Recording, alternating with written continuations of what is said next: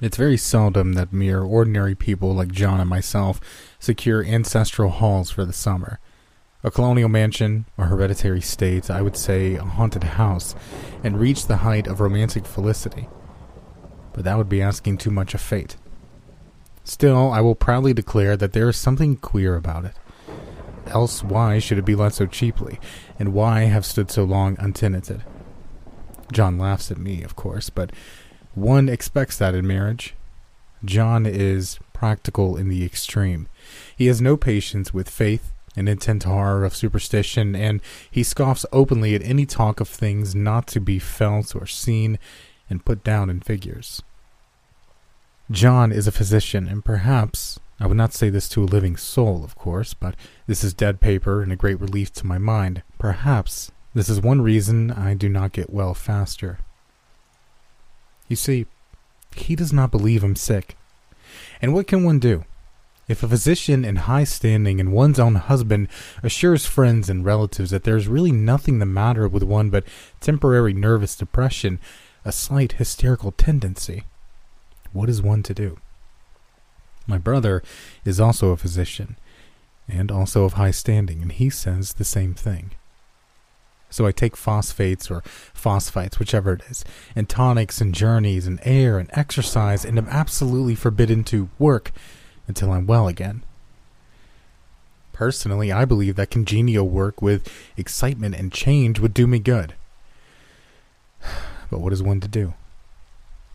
I did write for a while in spite of them, but it does exhaust me a good deal, having to be so sly about it, or else met with heavy opposition. I sometimes fancy that in my condition, if I had less opposition and more society and stimulus. But John says the very worst thing I can do is to think about my condition, and I confess it always makes me feel bad. So I will let it alone and talk about the house. The most beautiful place. It is quite alone, standing well back from the road, quite 3 miles from the village. It makes me think of English places that you read about, for there are hedges and walls and gates that lock, and lots of separate little houses for the gardeners and people. There is a delicious garden. I never saw such a garden. Large and shady, full of box-bordered paths, and lined with long grape-covered arbors with seats under them. There were greenhouses, too, but they're all broken now. There was some legal trouble, I believe, something about the heirs and co-heirs. Anyhow, the place has been empty for years. That spoils my ghostliness, I am afraid. But I don't care. There's something strange about the house. I can feel it. I even said to John one moonlight evening, but he said what I felt was a draught, and shut the window. I get unreasonably angry with John sometimes. I'm sure I never used to be so sensitive. I think it's due to this nervous condition. But John says if I feel so, I shall neglect proper self-control, so I take pains to control myself, before him at least, and that makes me very tired. I don't like our room one bit. I wanted one downstairs that opened on to the piazza and had roses all over the window and such pretty old-fashioned chintz hangings. But John would not hear it. He said there was only one window and not room for 2 beds and no near room for him if he took another. He's very careful and loving and hardly lets me stir without special direction. I have a scheduled prescription for each hour in the day. He takes all care for me, and so I feel basely ungrateful not to value it more. He said we came here solely on my account, that I was to have a perfect rest and all the air I could get.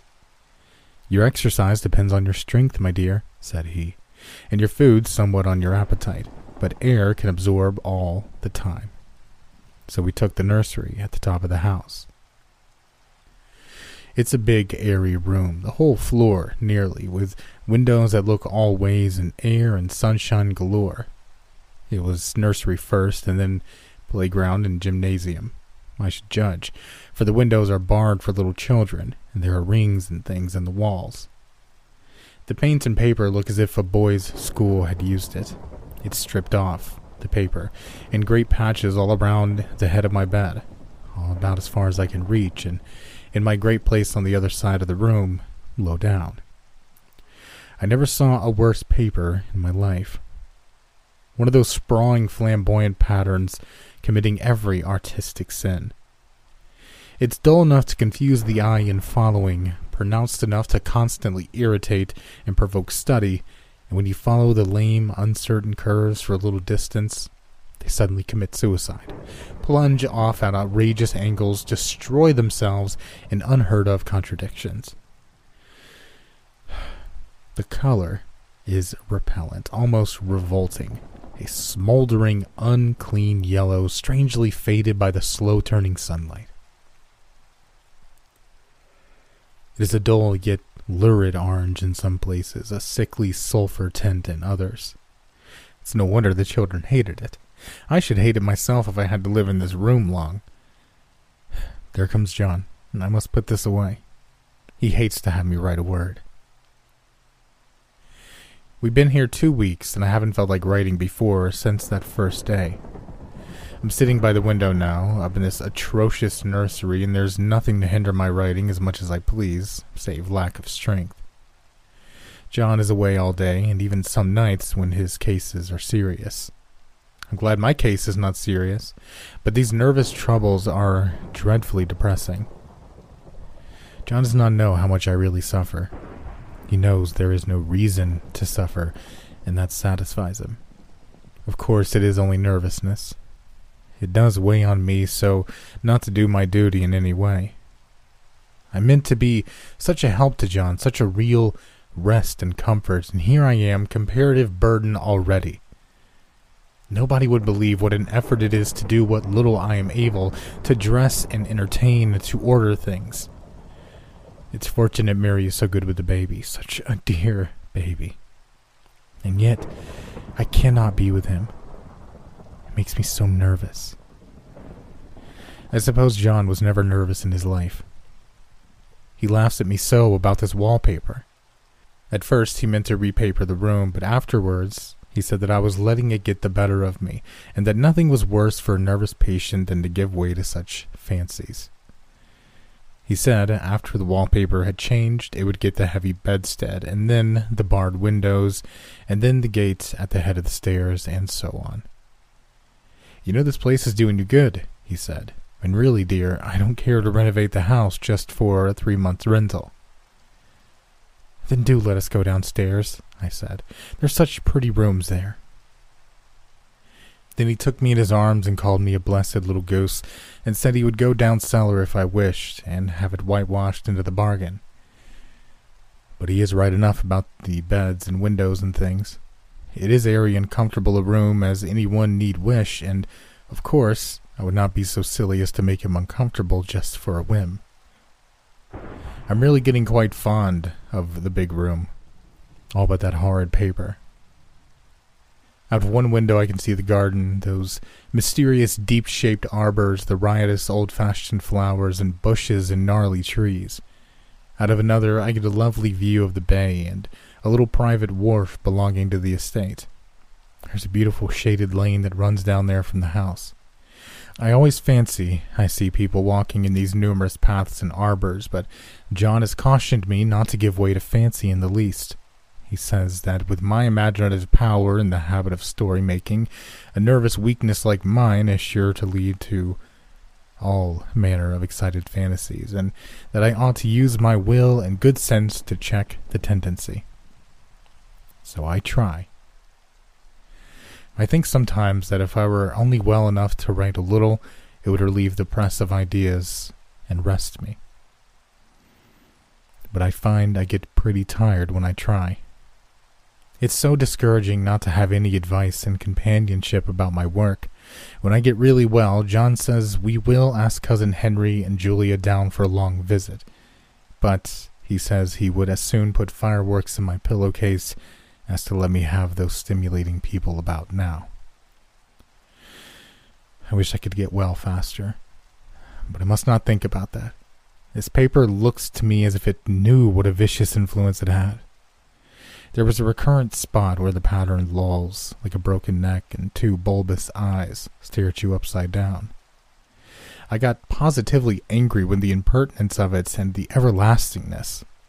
Up and down and sideways they crawl, and those absurd, unblinking eyes everywhere. There is one place where two breadths didn't match, and the eyes go all the way up and down the line, one a little higher than the other. I never saw so much expression on an inanimate thing before, and we all know how much expression they have. I used to lie awake as a child and get more entertainment and terror out of the blank walls and plain furniture than most children could find in a toy store.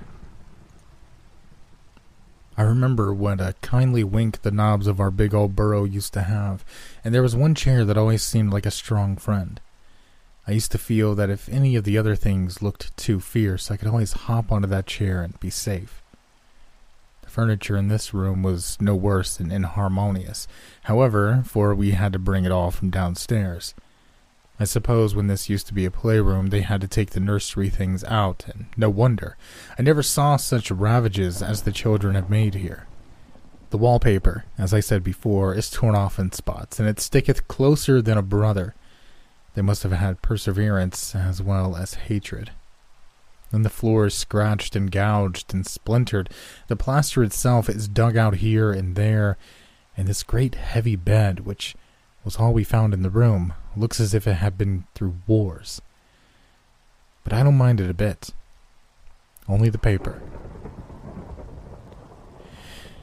There comes John's sister. Such a dear girl as she is, and so careful of me. Must not let her find me writing. She's a perfect and enthusiastic housekeeper and hopes for no better profession. I verily believe she thinks it is the writing which made me sick. But I can write when she is out and see her long way off from these windows. There is one that commands the road, a lovely shaded, winding road, and one that just looks off over the country. A lovely country, too, full of great elms and velvet meadows. This wallpaper has kind of a sub-pattern in a different shade, a particularly irritating one, for you can only see it in certain lights and not clearly then. But in the places where it isn't faded and where the sun is just so, I can see a strange, provoking, formless sort of figure that seems to sulk about beyond that silly and conspicuous front design. There's sister on the stairs. Well, 4th of July is over. The people are all gone and I'm tired out. John thought it might be good to see a little company, so we just had Mother and Nellie and the children down for the week. Of course, I didn't do a thing. Jenny sees to everything now. But it tired me all the same. John says if I don't pick up faster, he shall send me to Ware Mitchell in the fall. But I don't want to go there at all. I had a friend who was in his hands once, and she says he is just like John and my brother, only more so. Besides, it is such an undertaking to go so far. I don't feel as if it was worthwhile to turn my hand over for anything, and I'm getting dreadfully fretful and querulous. I cry at nothing, and cry most of the time. Of course, I don't when John is here, or anyone else, but when I am alone. And I'm alone a good deal just now. John is kept in town very often by serious cases, and Jenny is good and lets me alone when I want her to. So I walk a little in the garden or down that lovely lane, sit on the porch under the roses, and lie down up here a good deal. I'm getting really fond of the room in spite of the wallpaper. Perhaps because of the wallpaper. It dwells in my mind so. I lie here on this great immovable bed, it's nailed down, I believe, and follow that pattern about by the hour. It is as good as gymnastics, I assure you. I start, we'll say, at the bottom, down in the corner, over there where it has not been touched, and I determine for the 1000th time that I will follow that pointless pattern to some sort of conclusion. I know a little of the principles of design, and I know this thing was not arranged on laws of radiation, or alteration, or repetition, or symmetry, or something else that I never heard of. It is repeated, of course, by the breadths, but not otherwise. Looked at in one way, each breadth stands alone, the bloated curves and flourishes, a kind of debased Romanesque with delirium tremens. go waddling up and down in isolated columns of fatuity. But on the other hand, they connect diagonally, and the sprawling outlines run off into great slanting waves of optic horror, like a lot of wallowing seaweeds in full chase. The whole thing goes horizontally, too. At least it seems so. And I exhaust myself in trying to distinguish the order of its going in that direction. They've used a horizontal red for a frieze, and that adds wonderfully to the confusion. There is one end of the room where it is almost intact, and there, when the cross lights fade and the low sun shines directly upon it, I can almost fancy radiation after all. The interminable grotesques seem to form around a common center and rush off in headlong plunges of equal distraction. Makes me tired to follow it. I'll take a nap, I guess. I don't know why I should write this. I don't want to. I don't feel able. And I know John would think it absurd, but I must say what I feel and think in some way. It is such a relief. But the effort is getting to be greater than the relief. Half the time now I'm awfully lazy and lie down ever so much. John says I mustn't lose my strength and has me take cod liver oil and lots of tonics and things, to say nothing of ale and wine and rare meat. Dear John, he loves me very dearly and hates to have me sick. I tried to have a real, earnest, reasonable talk with him the other day and tell him how I wished he would let me go and make a visit to my cousin Henry and Julia. But he said I wasn't able to go, nor able to stand it after I got there, and I did not make out a very good case for myself, for I was crying before I had finished. It's going to be a great effort for me to think straight, just the nervous weakness, I suppose. And dear John gathered me up in his arms and just carried me upstairs and laid me on the bed and sat by me and read to me till he tired my head. He said I was his darling and his comfort and all he had, and that I must take care of myself for his sake and keep well. He says no one but myself can help me out of it, that I must use my will and self-control and not let my silly fantasies run away with me. There's one comfort. The baby is well and happy and does not have to occupy this nursery with the horrid wallpaper. If we had not used it, that blessed child would have. What a fortunate escape. Why, I wouldn't have a child of mine, an impressionable little thing, live in such a room for worlds. I never thought of it before, but it is lucky that John kept me here after all. I can stand it so much easier than a baby, you see. Of course, I never mention it to them anymore. I am too wise, but I keep watch of it all the same. There are things in that paper that nobody knows but me, or ever will. Behind that outside pattern, the dim shapes get clearer every day. It's always the same shape, only very numerous. It is like a woman stooping down and creeping out behind that pattern. I don't like it one bit. I wonder, I begin to think, I wish John would take me away from here. It is so hard to talk with John about my case because he is so wise and because he loves me so. But I tried it last night. It was moonlight. The moon shines in all around just as the sun does. I hate to see it sometimes. It creeps so slowly and always comes in by one window or another. John was asleep and I hated to waken him, so I kept still and watched the moonlight on that undulating wallpaper till it felt creepy. The faint figure behind seemed to shake the pattern just as if she wanted to get out. I got up softly and went to feel and see if the paper did move, and when I came back, John was awake. "What is it, little girl?" he said. "Don't go walking about like that. You'll get cold." I thought it was a good time to talk, so I told him that I really was not gaining here and that I wished he would take me away. "Why, darling?" said he. "Our lease will be up in 3 weeks, and I can't see how to leave before. The repairs are not done at home, and I cannot possibly leave town just now. Of course, if you were in any danger, I could and would, but you really are better, dear, whether you can see it or not. I'm a doctor, dear, and I know.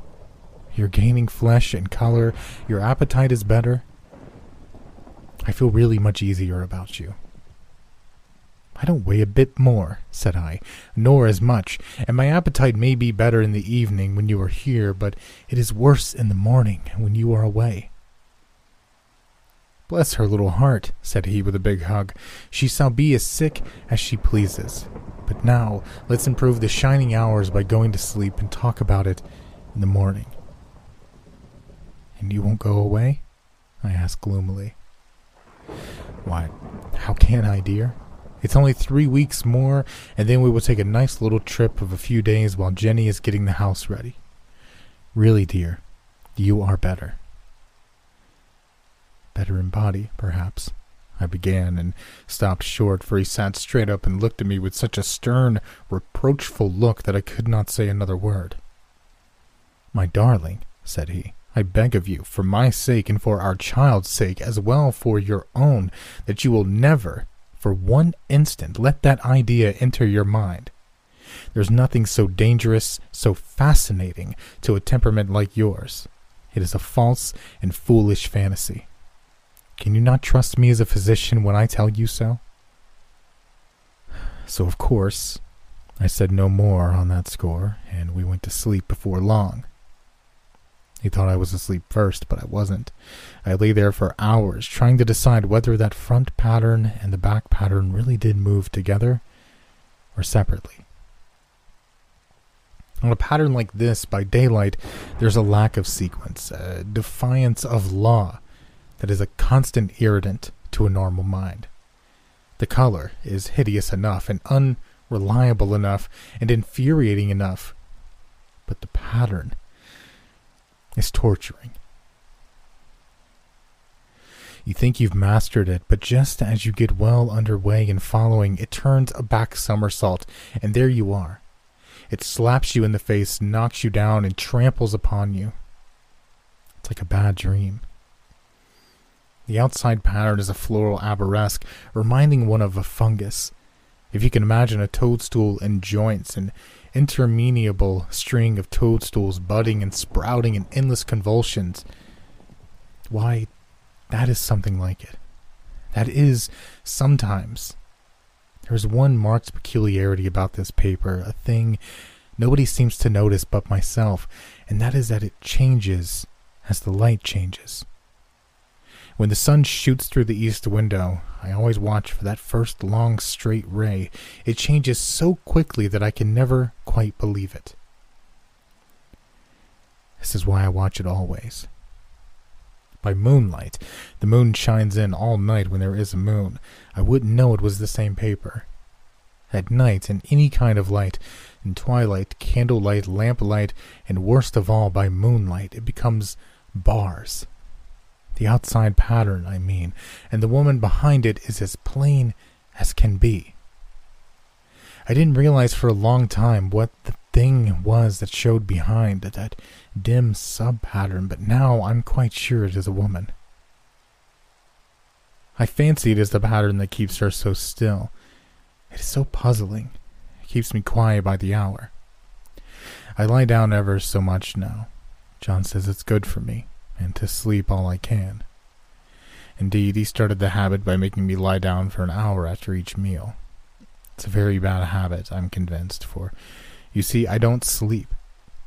And that cultivates deceit, for I don't tell them I'm awake. Oh no. The fact is, I'm getting a little afraid of John. He seems very queer sometimes, and even Jenny has an inexplicable look. It strikes me occasionally, just as scientific hypothesis, that perhaps it is the paper. I've watched John when he did not know I was looking, and come into the room suddenly on one of the most innocent excuses, and I've caught him several times looking at the paper. And Jenny, too. I caught Jenny with her hand on it once.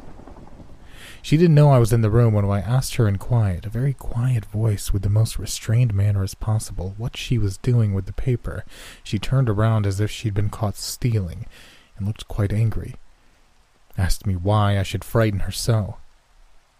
And she said the paper stained everything it touched, that she'd found yellow smooches on all my clothes and John's, and she wished we would be more careful.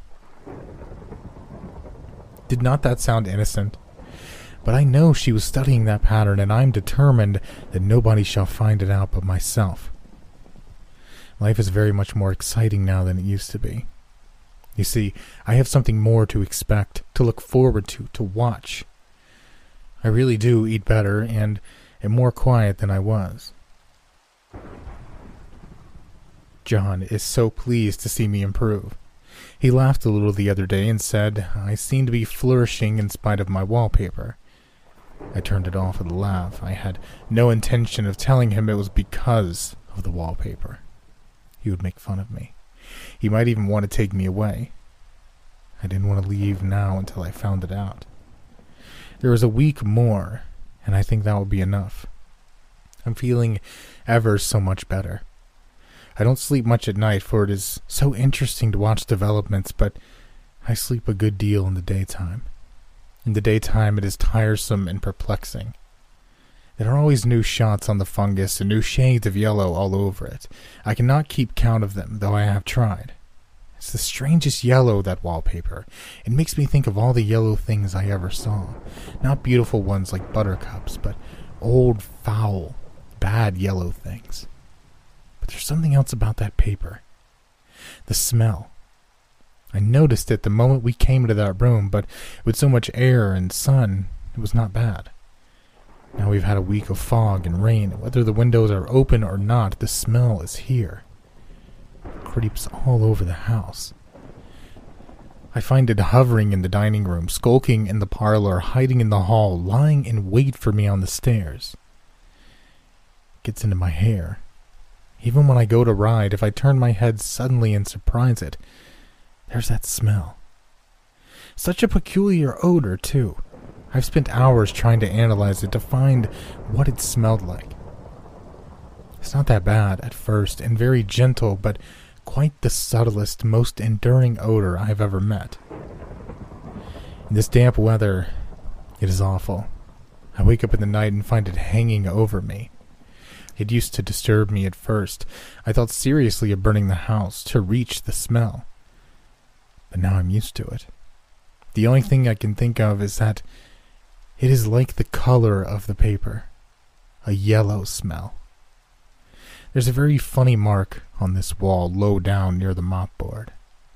A streak that runs around the room. It goes behind every piece of furniture except the bed.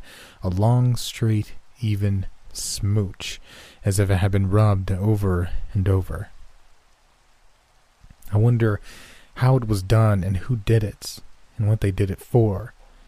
Round and round, round and round and round. It makes me dizzy.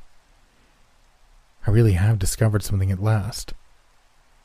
Through watching so much at night, when it changes so, I have finally found out. The front pattern does move.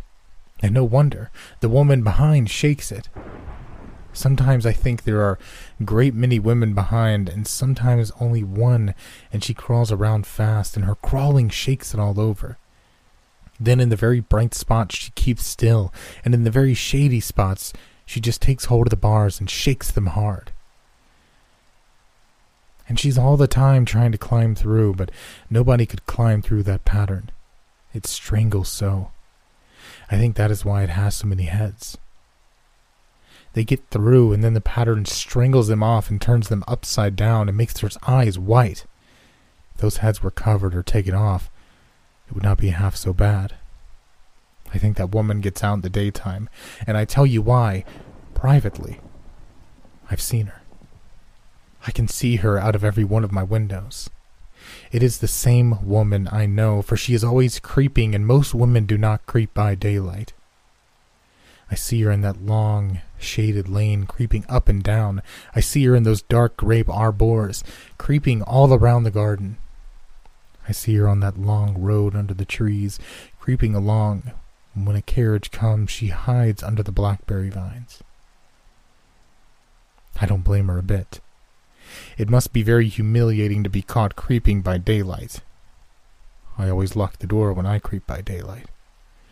I can't do it at night, for I know John would suspect something at once. And John is so queer now that I don't want to irritate him. I wish he would take another room. Besides, I don't want anybody to get that woman out at night but myself. I often wonder if I could see her out of all the windows at once, but turn as fast as I can only see one of them at a time. And though I always see her, she may be able to creep faster than I turn. I've watched her sometimes away off in the open country, creeping as fast as a cloud shadow in a high wind. If only that top pattern could have gotten off from the number 1. I meant to try it little by little. I have found out another funny thing, but I shan't tell this time. It does not do to trust people too much. There are only 2 more days to get this paper off, and I believe John is beginning to notice. I don't like the look in his eyes, and I hear him ask Jenny a lot of professional questions about me. She had a very good report to give. She said I slept a good deal in the daytime. John knows I don't sleep very well at night, for all I'm so quiet. He asked me all sorts of questions, too, and pretended to be very loving and kind, as if I couldn't see through him. Still, I don't wonder he acts so, sleeping under this paper for 3 months. It only interests me, but I feel sure John and Jenny are secretly affected by it. Hurrah! This is the last day, but is it enough? John is to stay into town overnight and won't be out until this evening. Jenny wanted to sleep with me, the sly thing, but I told her I should undoubtedly rest better for a night alone. That was clever, for really I wasn't alone a bit. As soon as it was moonlight and that poor thing began to crawl and shake the pattern, I got up and ran to help her. I pulled and she shook, I shook and she pulled, and before morning we'd peeled off yards of that paper. A strip about as high as my head and half around the room. And then when the sun came and that awful pattern began to laugh at me, I declared I would finish it today. We go away tomorrow, and they're moving all my furniture down again to leave things as they were before. Jenny looked at the wall in amazement, but I told her merrily that I did it out of pure spite at the vicious thing. She laughed and said she wouldn't mind doing it herself, but I must not get tired. How she betrayed herself that time. But I'm here, and no person touches this paper but me, not alive. She tried to get me out of the room. It was too patent. But I said it was so quiet and empty and clean now that I believed I would lie down again and sleep all I could, and not to wake me even for dinner. I'd call when I woke. But now she was gone, and the servants are gone, and the things are gone, and there is nothing left but that great bedstead nailed down with the canvas mattress we found on it. We shall sleep downstairs tonight, and take the boat home tomorrow. I quite enjoy the room. Now it's bare again. How those children did tear about here. The bedstead is fairly gnawed, but I must get to work. I've locked the door and thrown the key down into the front path. I don't want to go out, and I don't want to have anybody come in till John comes. I want to astonish him. I've got a rope up here that even Jenny did not find. If that woman does get out and tries to get away, I can tie her. But I forgot I could not reach far without anything to stand on. This bed will not move. I tried to lift and push it until I was lame, and then I got so angry I bit off a little piece of one corner. But it hurt my teeth. Then I peeled off all the paper I could reach standing on the floor. It sticks horribly, and the pattern just enjoys it. All those strangled heads and bulbous eyes and waddling fungus growths just shriek with derision. I'm getting angry enough to do something desperate. To jump out of the window would be an admirable exercise, but the bars are too strong to even try. Besides, I wouldn't do it. Of course not. I know well enough that a step like that is improper and might be misconstrued. I don't like to look out of the windows even. There are so many of those creeping women, and they creep so fast. I wonder if they all come out of that wallpaper, as did I. But I'm securely fastened now by my well-hidden rope. You don't get me out in the road there. I suppose I shall have to get back behind the pattern when it comes night, and that is hard. It is so pleasant to be out in this great room and creep around as I please. I don't want to go outside. I won't, even if Ginny asks me to. For outside you have to creep on the ground, and everything is green instead of yellow. But here I can creep smoothly on the floor, and my shoulder just fits that long smooch around the wall, so I cannot lose my way. Why, there's John at the door. It's no use, young man, you can't open it. He does call and pound. Now he's crying for an axe. It would be a shame to break down that beautiful door. John, dear, said I in the gentlest voice, the key is down by the front steps under a plantain leaf.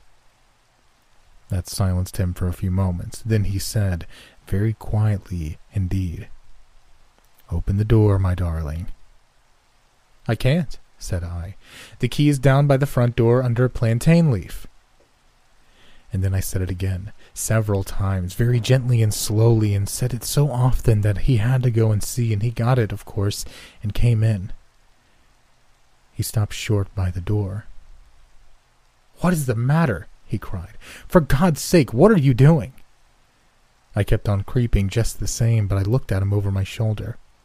I've got out at last, said I, in spite of you and Jane, and I've pulled off most of the paper so you can't put me back. Now why should that man have fainted? But he did, and right across my path by the wall, so that I had to creep over him every time.